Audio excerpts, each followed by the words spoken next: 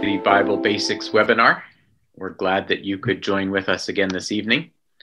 This is our 46th week of the webinar, and we're going to divide our session up into two sections again. We have with us Mike, who is going to speak on the prophets of Israel, Elijah and Elisha, and then in our second half, Don is going to speak to us on the third of our key covenants, which was the promise made to David. And without further ado, I'll turn the class over to Mike for his session. Great. Well, thank you, Dan. And good evening to all of you.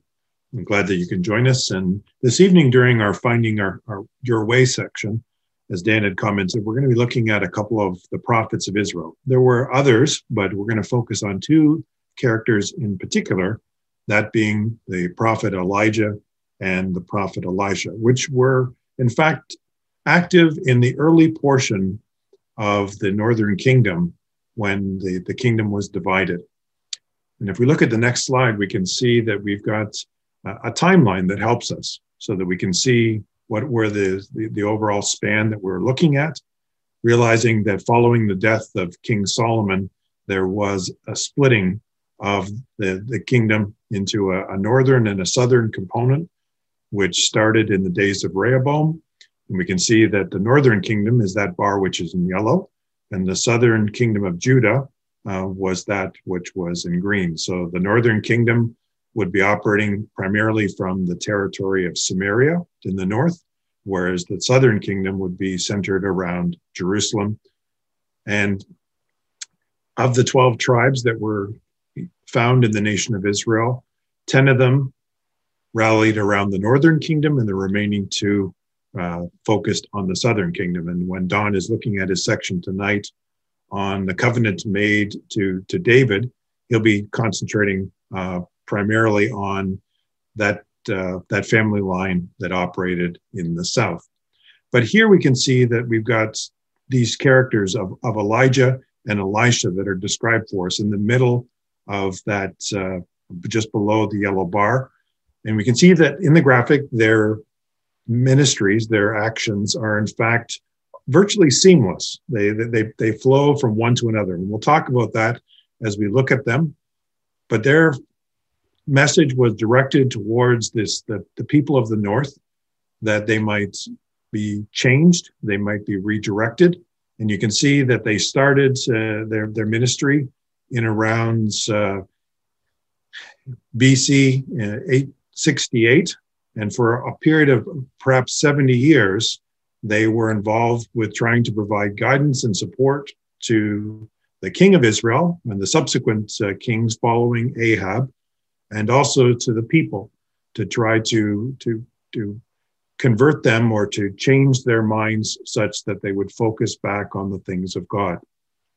So these timelines are always helpful, but it's also important that there's a smaller timeline that is immediately above that yellow bar, which describes those various kings which were operating in the area of Damascus, which we can still identify today as the kingdom of Syria. And these were those individuals who were going to be quite the adversary throughout the majority of their time to the northern kingdom of Israel. And they were going to have a significant effect on bringing to pass some of the particular challenges that the people would face as they invaded Israel and were active in antagonizing them at times. So if we look at the next slide, what I've tried to do in the next two slides is to actually summarize the major activities of both the lives of Elijah and Elisha. But Elijah, as we saw from the previous chart, was the prophet who initiated that 70-year cycle. He's first mentioned for us in 1 Kings chapter 17. And the map on the right tries to define some of the key activities that Elijah was involved in.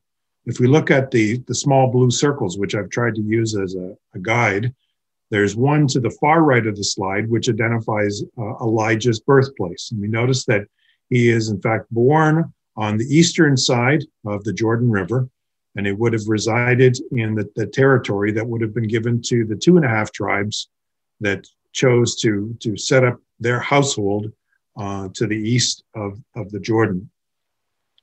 And when we look at the challenges that Elijah was going to face throughout his ministry, it really focused on trying to turn the nation back to a true worship of the God of Israel.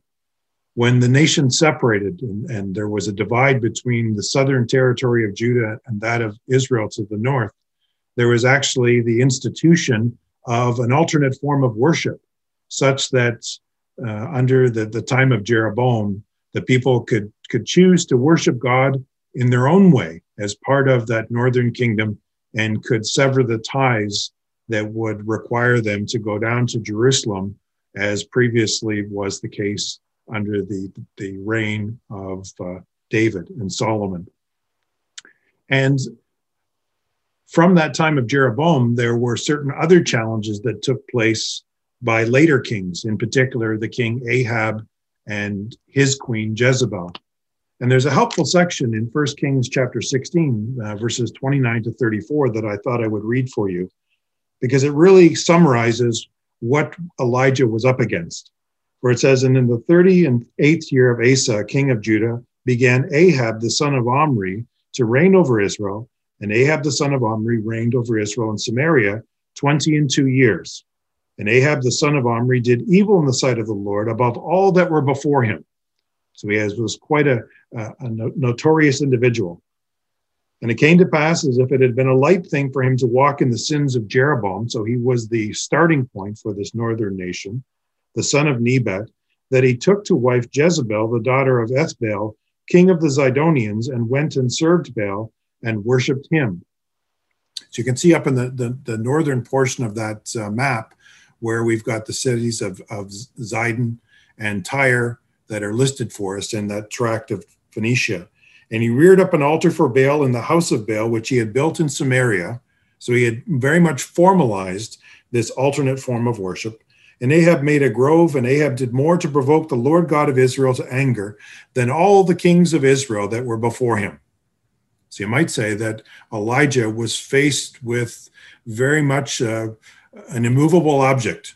He had an individual that had so entrenched this false form of worship that he had led the people astray.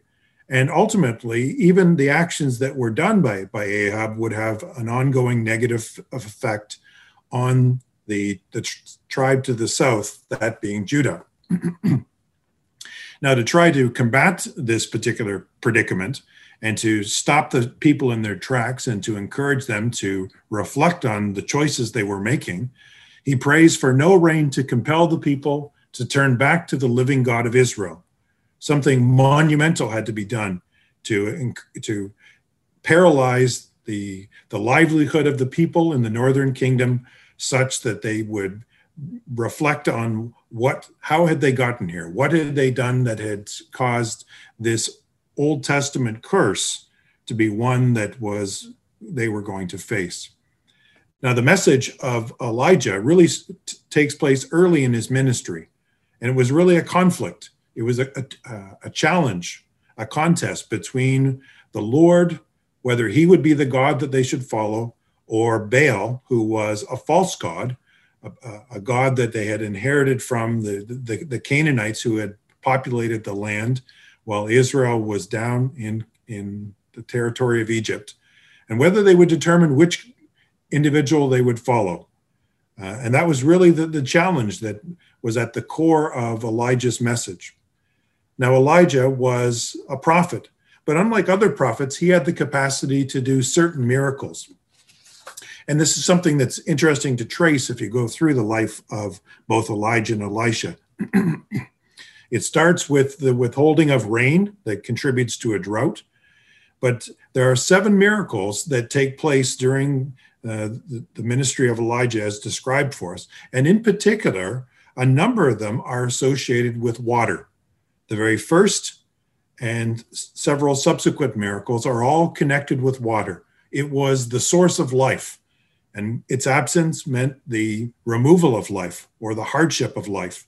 And that was what Elijah was active in using to try to change the behavior of the people. But Elijah also had to learn some very important lessons. Although he was a prophet, although he was given a message by God to share with the people, he had to realize that these miracles, no matter how grand they were not going to have a long-lasting effect on converting the hearts and minds of the people, and that would only take place through instruction, through direct personal teaching, and that would take time to try to change the attitudes of the people. And that ultimately, despite how bleak things might look, God would find a way to work with a remnant.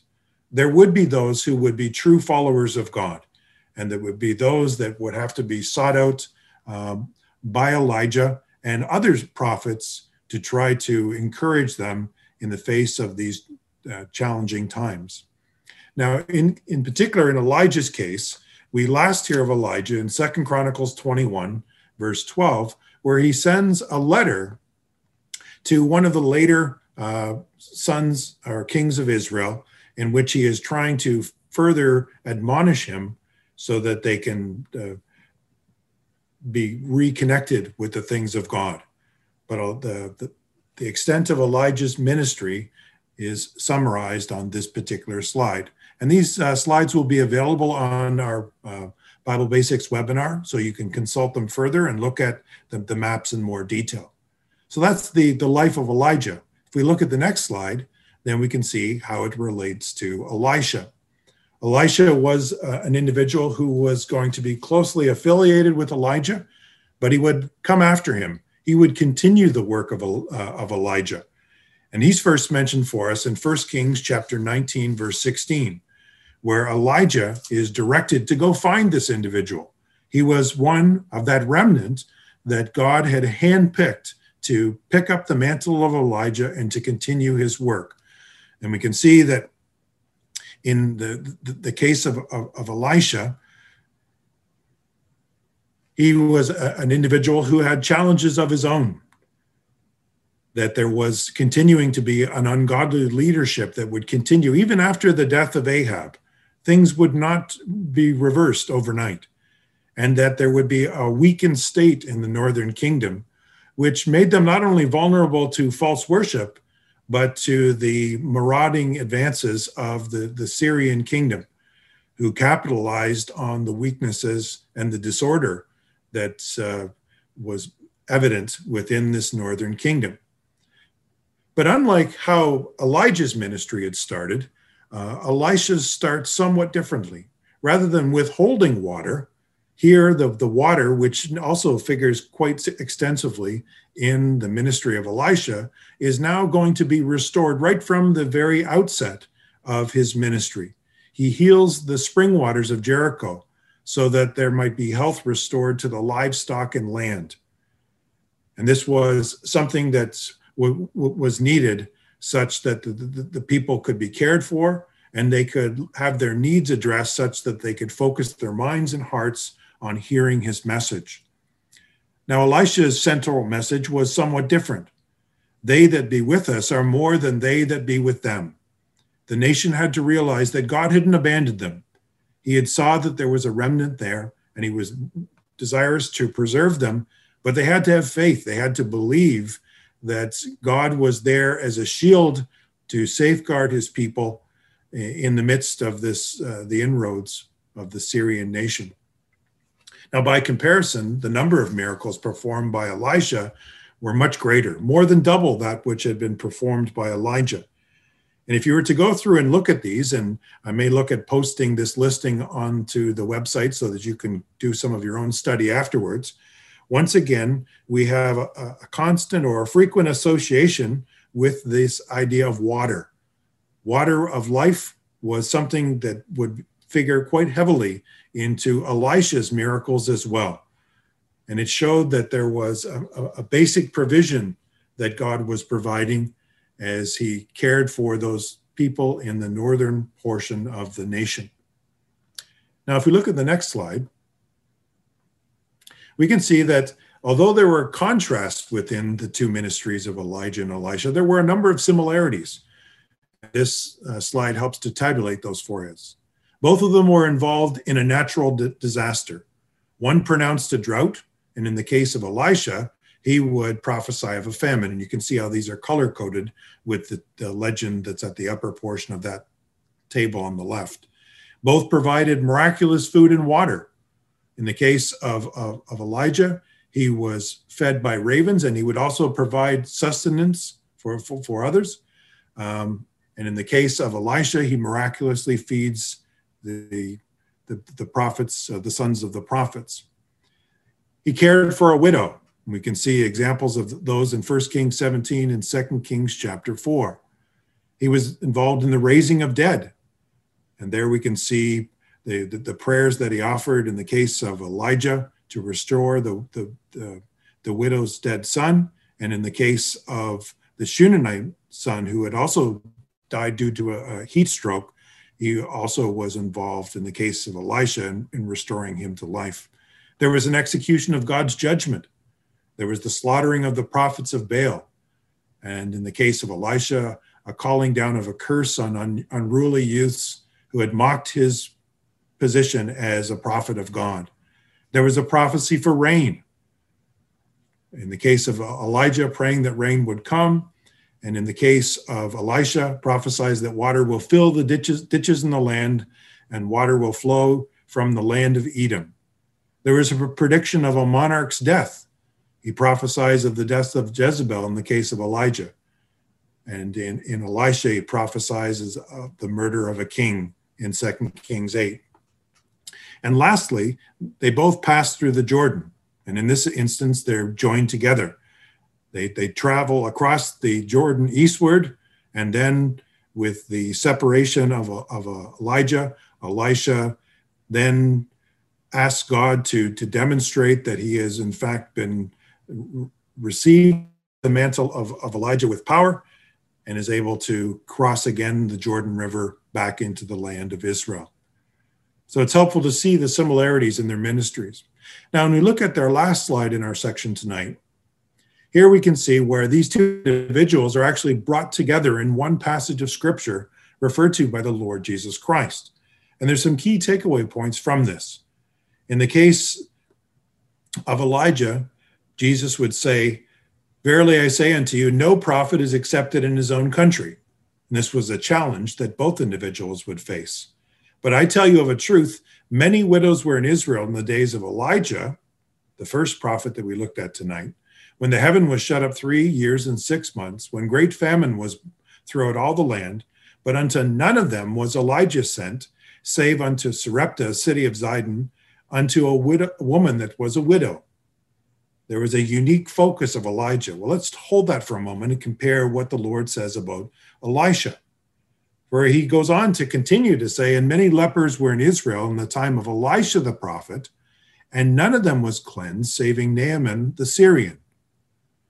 And then at the final statement that we have on this slide, "And all they in the synagogue, when they heard these things, were filled with wrath." And we might stop and wonder, well, what were they so upset about? Well, the individuals that both Elijah and Elisha healed were in fact Gentiles, not Jews. These were individuals who were outside of the covenants of promise, outside of the synagogue. And yet Jesus was using them as sterling examples of those who had the faith that the people in Israel did not have. The national faith of Israel was lacking, but the faith of these two important Gentiles was something that was recognized and was esteemed by Christ. And these were the individuals that we have studied this tonight through the ministry of Elijah and Elisha. So I'll now turn it over to you and to look at our second portion, Don.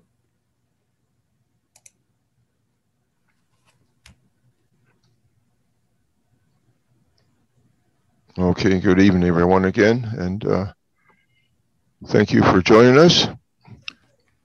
This evening, we're going to look at the third of a series of 3 of God's covenants with some faithful individuals in the Old Testament.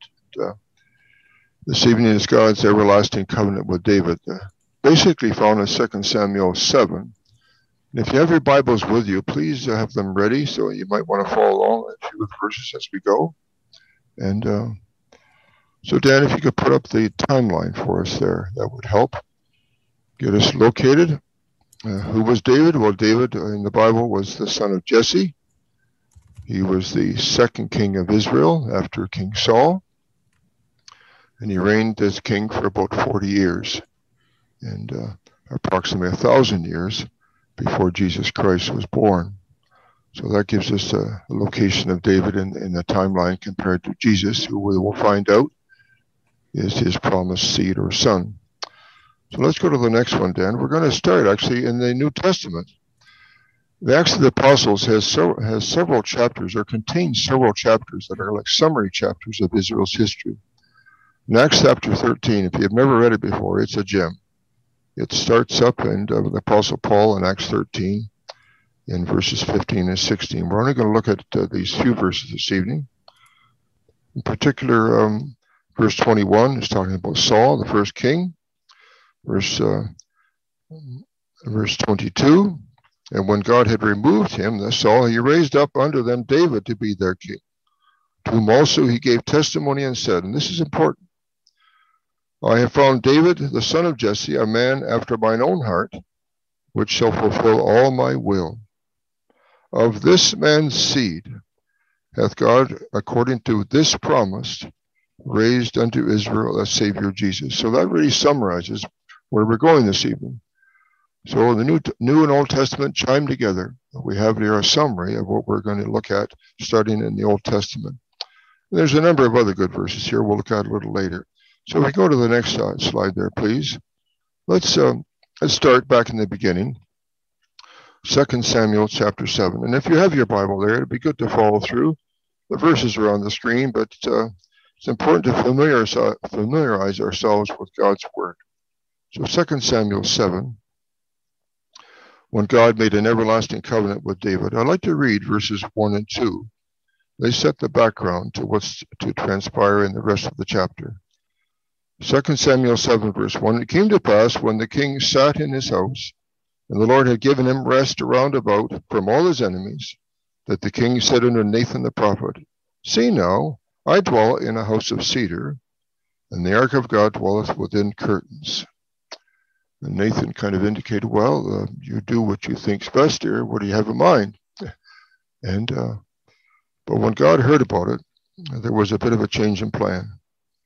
King David had a deep desire to build a more permanent structure, a house for the ark of God. However, by reading carefully this chapter, we find that God, through the prophet Nathan, responds to David's plan with a promise and a covenant far more detailed and extensive than his servant David could ever have imagined. So that's where we're going to go in the next few slides. This slide, verses 7 and 8 and 9, give us some of the details. You see them underlined there, and there's going to be a summary on the right-hand side of the important details that we see as we go through this chapter. And there are many. It's not just about a house. David was a shepherd, but now he's a king. He was suitable to be a king. He could lead sheep. He could lead people. Verse 9, God would make David a great name. What does that sound about? That was the same thing said of Abraham, a great name. Let's go to the next slide if we could, Dan. This is verses 10 and 11. There was a promise here of a more permanent dwelling place for his people Israel, in a time when Israel's enemies would not hurt them or harm them anymore. What does that remind you of? I'll just read it back in Genesis chapter 12. It was read last week, part of the 3 verses in Genesis 12. I'll just read verse, I believe it's verse 3. And I will bless them that bless thee, and curse him that curseth thee. Those that cause grief for the nation of Israel would eventually have problems.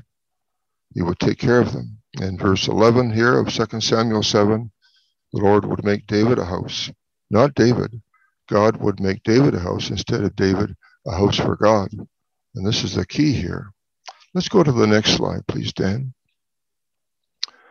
2 Samuel 7, verses 12 to 14 we have before us. You see how the list on the right-hand side is growing. The extensive details is just about a house. It's far more than that. David had a plan for this man who was after his own heart. He liked David because of his character. Verse 12, there would be a kingdom for David's seed or son. This son would build the house and rule as king for how long? Forever. We'll find this phrase forever many times in this chapter as you go through it. Where would this kingdom take place? Where would the king rule from? That's another topic that's been dealt with. The city is Jerusalem. Not quite the same city as today. There will be big changes, but the king would rule forever from Jerusalem, God's city. In verse 14, I will be his father. God would be this son's father as well as David. Oh boy, this son is pretty important. He has more than one father. Let's go to the next slide if we could. And we continue. Verse 16. David would eventually be alive again. He would see the house built, and the kingdom would have established before him, and forever again. We have this constant phrase, forever. And the rest of the chapter we won't go through, but if you have time, please read the verses 19 to 29. There's so much here. David realized it wasn't going to happen then. I'll read verse 19. David said, Then this was yet a small thing in thy sight, O Lord God, but thou hast spoken also of thy servant's house for a great while to come. It's out from the future. He's called his servant. David is God's servant here. Another example, verse 24 of the same chapter, For thou hast confirmed to thyself thy people Israel to be a people unto thee forever. If you go down through the chapter and underline, color, phrase forever, you'll see how many times it comes out. So it wasn't to do with the current situation in David's life. Let's go to the next slide if we could, Dan. It deals with 2 Samuel chapter 23. This is where we find the phrase everlasting covenant in verse 5. In this section, 2 Samuel 23 verses 1 to 5, David expresses his confidence that God would fulfill his promise, although not in David's lifetime. Not in David's lifetime. You see the verse 1 there? Now these are to be the last words of David, David the son of Jesse, we know that, and the man who was raised up on high, the anointed of the God of Jacob, the sweet psalmist of Israel, that's David. He said several things in verses 2, 3, 4, but verse 5. Although my house be not so with God, yet he hath made me an everlasting covenant, ordered in all things and sure. For God is faithful. For this is all my salvation, all my desire, although he make it not to grow. It wasn't the time. It was going to be in the future. I have a question here. Is this promise to David referring to anyone and referred to anywhere else in the Bible? Who is this promised son to David, who would be the king forever over Israel? It can't be his natural son Solomon, because Solomon is dead. He's died. We're talking about forever. 2 Samuel chapter 7 verse 12 states that David would die before this future son would be king. And it indicates in verse 16 that David would also be raised or resurrected so that he would witness this future son's rule as king forever. So this is a long-term plan that God had for David, not just a house. Well, that was going to be nice too, or will be nice. Let's go to the next slide, Dan, if we could. 3 verses. Where else do we find it?